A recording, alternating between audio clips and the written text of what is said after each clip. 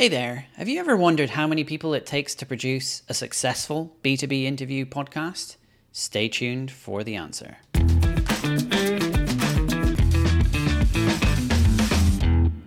And before we kick off, do let me remind you that this show is brought to you by my agency, Spotlight Podcasting. We help with the launching and production of interview-based shows that drive revenue for B2B consultants. You record, we take care of the rest. On our previous episode, we talked about the kind of return on investment you can expect from a B2B interview show. So if you haven't already had a listen, I do encourage you to go back because that will help provide some additional context. So, how many people does it take to produce a successful B2B interview podcast? The answer is, well, it depends. You have a couple of different options here, and that's what we're going to dive into.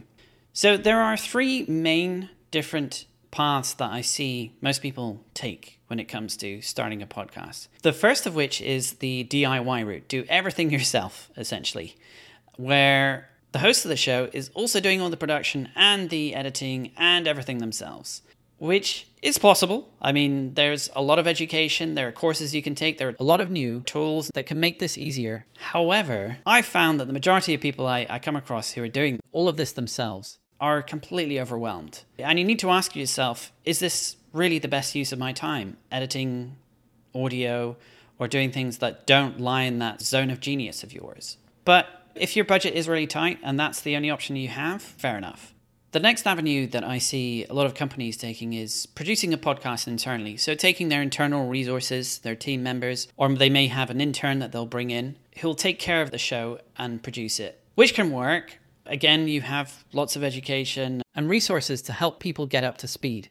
As is the case with many areas, just about anything you want to do, you can find out how to do it online. But the question is that also the best use of your team's resources?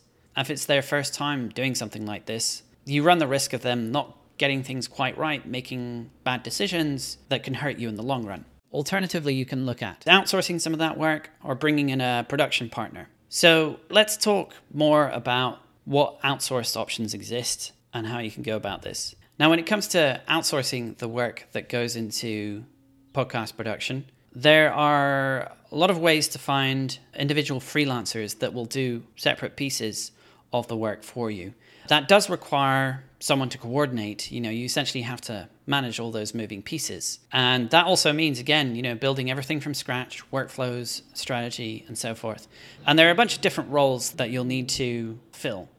Now, again, this is possible, but it does require a lot of management. You might find a really good editor, but you run the risk if they disappear or they move on to something else that you'll need to replace them.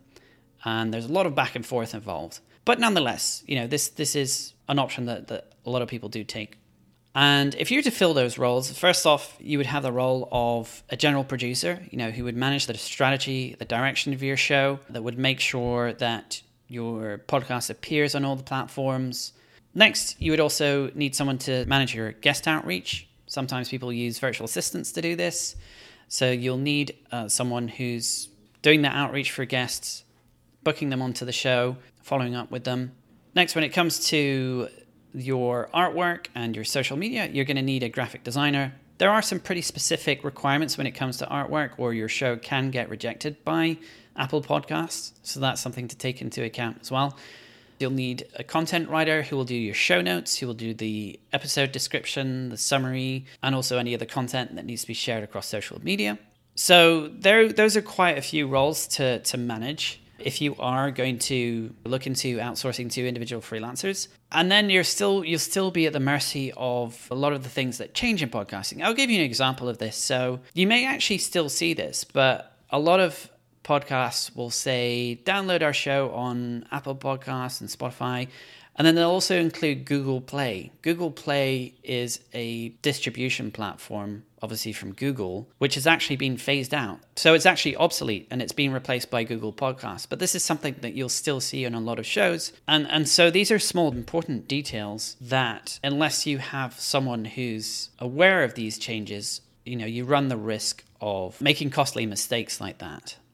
Then there are solutions like ours, Spotlight Podcasting, where we take a full service approach. And that basically means that we cover all those roles and responsibilities so that all you have to really do is focus on the content, record the content, and then we take care of the rest. We take care of the audio engineering, we take care of the show notes, we take care of the graphic design, we take care of the social media posts. So that means that it reduces the amount of time that you have to spend, the cognitive load. You don't have to deal with lots of different contractors. You basically have one dedicated podcast production partner, and we're also very much aligned to your business goals as well. And we're also very much keeping up to date with what's happening in podcasting, so you don't have to spend the time reading the daily bulletins about what's changed, what's new, how Apple Podcasts have changed something in their system, anything that's changed your podcast categories or metadata. You don't need to worry about any of that stuff because we have that all covered. Essentially, what you get is very much a tried and tested system that's worked successfully for hundreds of other shows before. And I'll give you an idea of where we fall into the landscape. So obviously I mentioned on the lower end, you have those individual freelancers. And you can find good ones. The quality can be variable, and often it's quite hard to tell the quality as well if you're not familiar with what you really should be looking for. And then I would say a level up from that are the somewhat budget production services. So people who will do your audio editing, which is often the best thing to outsource first because that's probably the most time-consuming thing. But the problem with those services is, A, they're a little bit generic, and yes, they can do your audio editing, and maybe they have a show note service as well, but they're not necessarily completely aligned with your goals or what you're trying to achieve. And then I would say the next level up from that is a more holistic service like ours that's also industry and use case specific. Obviously, I've mentioned this quite a bit already, but we focus on working with B2B companies and specifically consultants. That's our sweet spot.